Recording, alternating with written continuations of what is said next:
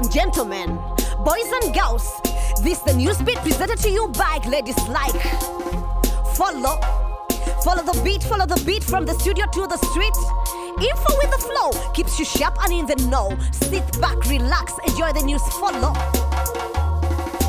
Ugandan citizens seek work abroad, thinking hard work will bring them big rewards. Many end up victims of human trafficking, modern day slaves, asking what's happening, tricked into free labor and prostitution.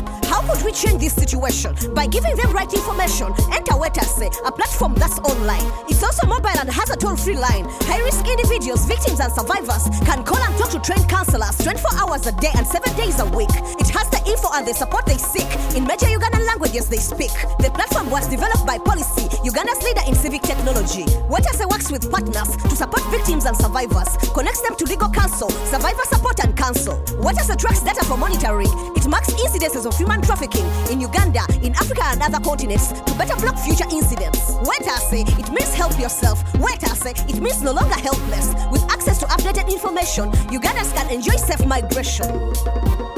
You have to applaud the average citizen that will fight for what matters to them. Today, we have such a citizen hero to celebrate. Who is that? What did they do that was so great? I can't say her name to protect her identity, but let's call her Eunice, and this is her story. She went undercover to expose a lecturer who used his position to get sexual favors. Who is the man in question? Makerere's Dr. Chomohendo Swisen. He threatened that she would miss graduation unless they meet up for a personal discussion. Little did he know she had another mission. NBS put a secret camera on her collar to help catch him abusing his power. She recorded their meeting at a private lodge. When NBS asked him about it, he tried to dodge, but the evidence was recorded in his actions, and now he has tendered his resignation. Makerere has seen scandals over sex for months, and professional conduct seems to be a hallmark.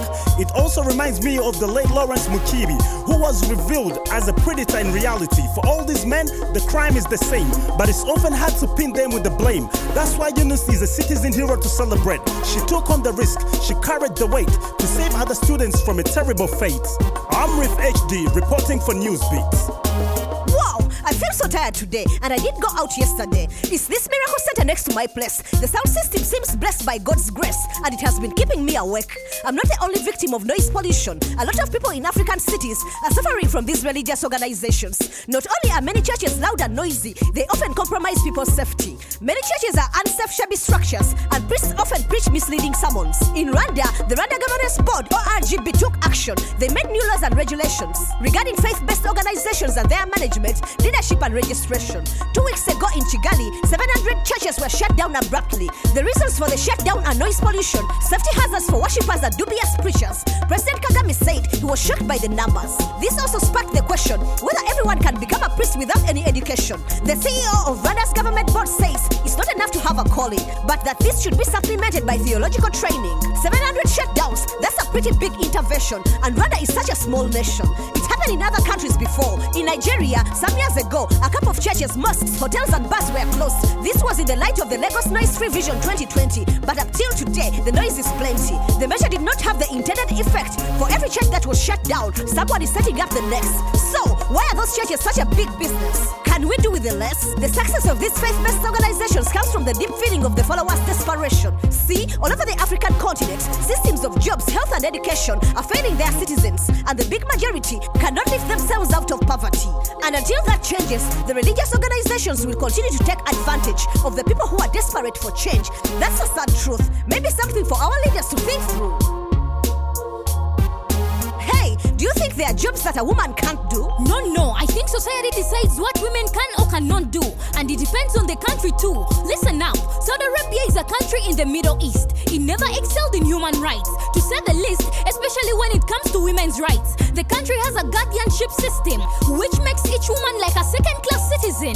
And from 1990 till now, there has been a driving ban. Women have not been allowed to drive a car since then. But now, some things have started to change. Although in terms of human rights, Saudi Arabia remains a bit strange.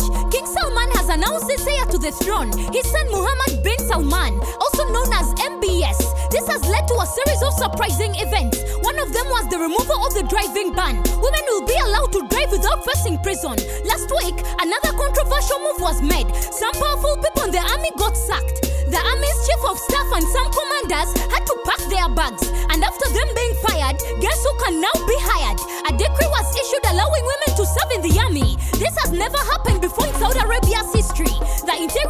ministry is now accepting applications, but female applicants still need permission of their male guardian.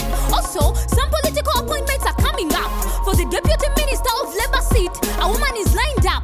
Tamada Bates Yusuf Al-Rama would get the promotion. I'm sure this will evoke some commotion. On the other hand, some decisions from the regime seem liberal, but others are far more controversial. For example, Saudi Arabia's intervention in the war in Yemen has led to 8 million people living on the verge of starvation and unnecessary killings of so many civilians. Well, we can only hope that the decisions made by the Crown Prince and his father will go further than giving women a sense of liberation, but that there will be lasting changes in the Middle Eastern nation.